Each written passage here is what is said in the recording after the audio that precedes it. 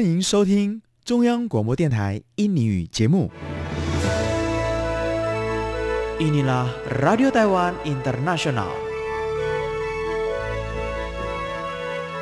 Sekarang ikutilah siaran dari Radio Taiwan Internasional, program Bahasa Indonesia.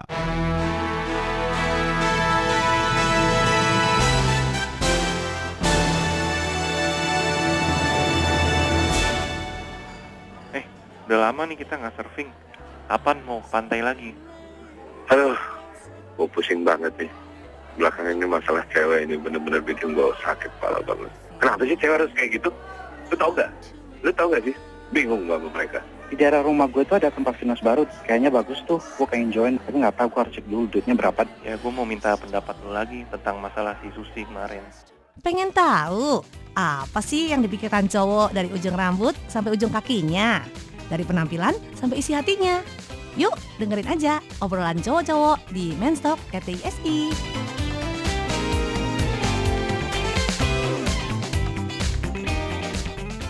Apa kabar para pendengar sekalian tercinta dimanapun saja Anda berada? Satu Namsir. Dan saya Aditya. Dan Weni. Saya Ana. Iya, Kenapa hari ini rame ya Kak Tony ya? Ada suara wanita nih. Wah, ada dua orang wanita, bukan seorang wanita nih. Karena pada hari ini saya ingin ingin bertanya ya kepada Weni sama Ana.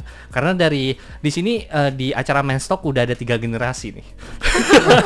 Jangan begitu dong. Ada Kak. generasi Z, kemudian ada generasi milenial, kemudian ada generasi Ultraman nih.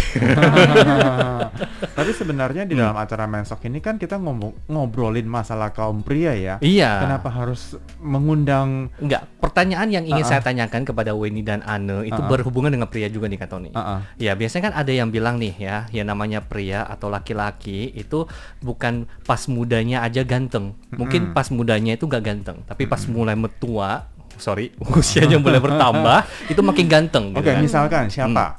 Misalkan ya Tom Cruise. Kemudian setuju nggak nih Wayne sama Ana? Brad Pitt, setuju. ya kan? Brad Pitt, setuju ya. Kemudian apa lagi? Ini tahulah, Ana Wayne tahulah gitu kan. George Clooney. Iya, seperti itu kurang lebih ya. Nah, dan karena itu saya ingin bertanya nih kepada Ana sama Weni. Menurut Ana sama Weni setuju nggak dengan kata-kata seperti itu? Semakin usia bertambah, otomatis dari kaum pria itu bakalan lebih terasa elegan atau ganteng. Waduh, kata-katanya nih kata nih. Ya, setuju nggak nih? Perasaan seperti itu? Mungkin kelihatannya lebih dewasa sih. Jadi lebih apa ya maksudnya?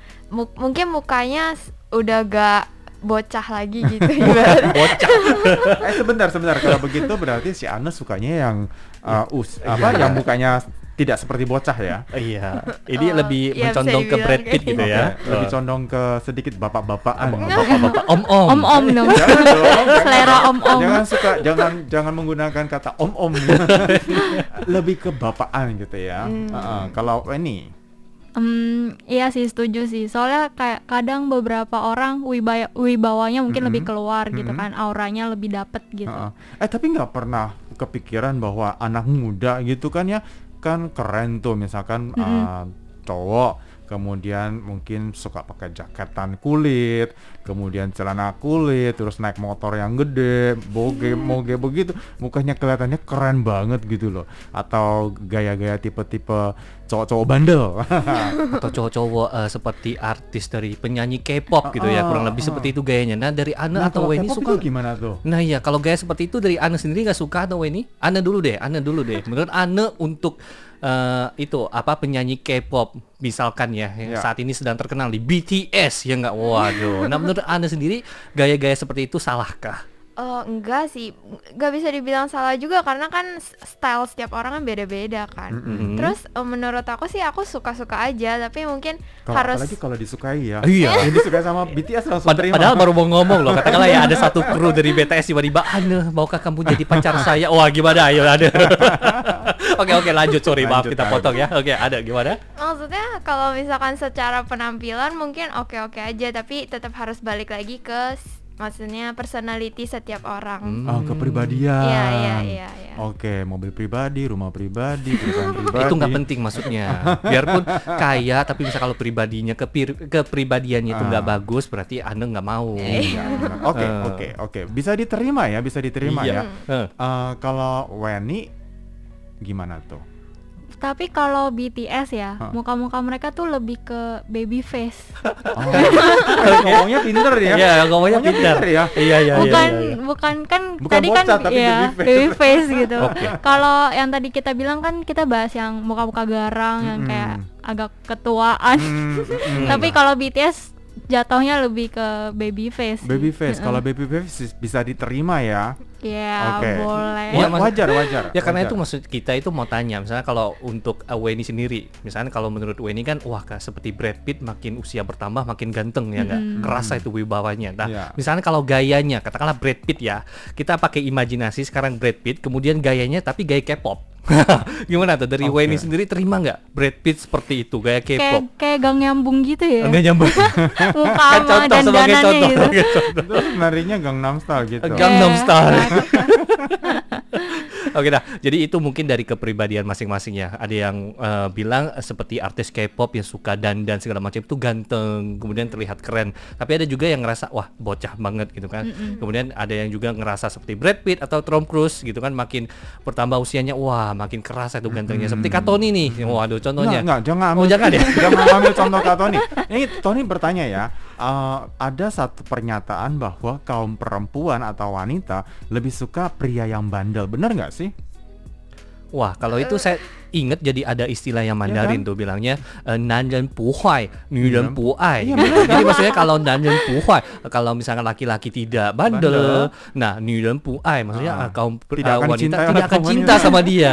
Nah, seperti itu dari Ana atau Weni setuju nggak nih dari kata-kata Kak Tony tadi? Mungkin kalau apa gimana ya? Kadang kan ada cewek-cewek nih yang sukanya drama ya. Oh iya, Waduh, kalau- drama. Iya, benar. Jadi kalau misalkan di kehidupan dia gak ada drama bad boy gitu-gitu, dia jadinya ngerasa kayak oh boring banget dah. Oh, garing gitu ya, garing hidupnya ya. hidup gua. Oh, kalau bisa istilahnya dalam percintaannya itu ada sedikit bad boy-nya, kemudian juga dalam percintaan itu kalau bisa ada perkelahian, kemudian ada geng-gengnya gitu ya. Kalau Ana Itu udah terlalu film kalau ada geng-geng. main bacok-bacokan. Oke, kita langsung tanyakan di Ade gimana di Ade. Sebenarnya iya yang dikatain Wadi itu benar, tapi menurut aku mungkin banyak banget yang kayak suka bilang kan, maksudnya kalau cowok bandel itu kalau suka sama cewek yang baik-baik, mungkin cowok bandel itu bisa berubah. Oh, Iya. benar juga sih ya. Karena pria itu biasanya memang sih nurut ceritanya. Bucin. Iya. Bucin. Kalau nggak dikasih jatah katanya. Contohnya seperti yang kita bahas kemarin gitu Iya. ya. Misalnya mau beli makeup yang 20.000 nggak ada duit, nggak mau tahu, harusnya beli gitu. Jadi mau nggak mau beli gitu. Mau ya. nggak mau beli. Oke, ini melanjutkan topik kemarin ya kan. Kemarin kan si Kak Adit kan bertanya tentang masalah perempuan minta dibelikan alat make up kepada Satu set. sang pacar. Iya. Kalau punya pacar, Ana sama Weni bisa minta nggak? Atau Kan- wajar nggak kalau minta? Kan cewek dandan demi dilihat cowok. Saya udah tebak ya. Oke. Oke, jadi wajar ya kalau misalkan Iya. saja misalkan saya beliin alat make up dong gitu. Boleh Say nggak lo sih? ya, say a babe gitu. Beb, Make up Beb. gitu ya. Beb, alat make up itu bagus loh. Biar aku tambah cantik di depan kamu. Ya, terus katakanlah dari pihak cowoknya bilang, aduh, saya nggak ada uang. Nah, dari Ana sama Weni gimana nih? Ataukah seperti contoh yang kemarin sampai pukul-pukul kemudian ngerobek baju pasangannya Buset. gitu? Wah, sampai segitu loh. Nah, dari Ana Biasa kan pasti ngomong apa sih kayak masa beli makeup gak bisa tapi beli game bisa gitu. waduh. Dibalikin. Iya, dibalikin loh. Dibalikin, pinter. Pinter. Oke, ini jawaban yang mungkin saya teman-teman para pendengar sekalian bisa mengikuti ya.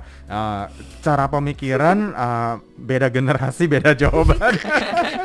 Dan tidak ada jawaban yang benar dan Iya. juga tidak ada jawaban yang salah. Jadi semuanya kembali lagi kepada diri masing-masing. Kalau Weni sendiri tadi, kalau misalkan saja minta beli alat make up, terus cowoknya bilang, kemahalan itu, beli aja yang ini nih, produk Indonesia murah meriah. Jadi kamu terima apa adanya ya kalau aku jelek. Waduh. Ya enggak ya. Oke, bukan maksud untuk istilahnya menghina ataupun juga merendahkan produk Indonesia. Ini hanya sekedar ambil contoh ya. Karena memang produk Indonesia sendiri setelah Tony lihat banyak juga sih produk Indonesia yang bagus ya, alat Iya, make-upnya sekarang ya. udah mulai banyak produk Keren-keren lokal. dan Iya. juga bahkan juga modelnya juga cantik-cantik. Ya mungkin dari perbedaan harga karena harga Indonesia rupiah dibandingkan dengan harga yang mungkin saya pakai dolar pasti akan beda. Oke, kembali lagi mengenai masalah perbedaan antara kaum pria dan wanita ya. Tadi kan udah ngomongin masalah belanja, ya kan. Kemudian juga penampilan. gaya. Nah, kan. Yang paling penting ya misalkan saya suatu saat nanti cari pacar, ya kan. Weni sama Ana mencari sosok yang seperti apa? Waduh. Yang pasti sifat sama kepribadian harus cocok sih. Hmm. Apalagi kalau misalkan, tapi setiap orang kan pasti punya kelebihan sama kekurangannya masing-masing. Ya. Jadi lihat aja kita mau terima apa adanya atau saling kayak misalkan ngomong, oh kamu terima ya aku gini, nah aku juga terima kekurangan kamu gitu. Jadi kayak compromise gitu. Saling ini ya melengkapi kalau Iya, begitu benar. ya. Kalau Ana? Aku lebih apa ya, maksudnya yang penting klop aja sih, maksudnya dalam segala hal itu bisa diskusi baik-baik, terus bisa maksudnya ngobrol walaupun kayak Itu mungkin teman belajar dong. Teman kuliah namanya. Kelompok belajar dong. Kelompok ya. belajar. lebih kayak saling ngerti satu sama lain lah, Oke, perhatian. mengerti. Perhatian. Suka cowok humoris nggak? Suka. Oh ya, suka cowok humoris. Cowok humoris lebih oke daripada cowok ganteng. Waduh. Iya, Kalau gitu kita harus pintar-pintar ngelawak ya. Jadi badut dong. Harus jadi pelawak kita ya. Jadi badut. Iya sih, tapi sebenarnya juga menjadi seorang yang humoris itu nggak mudah loh, karena nggak semua pria itu humoris. Iya.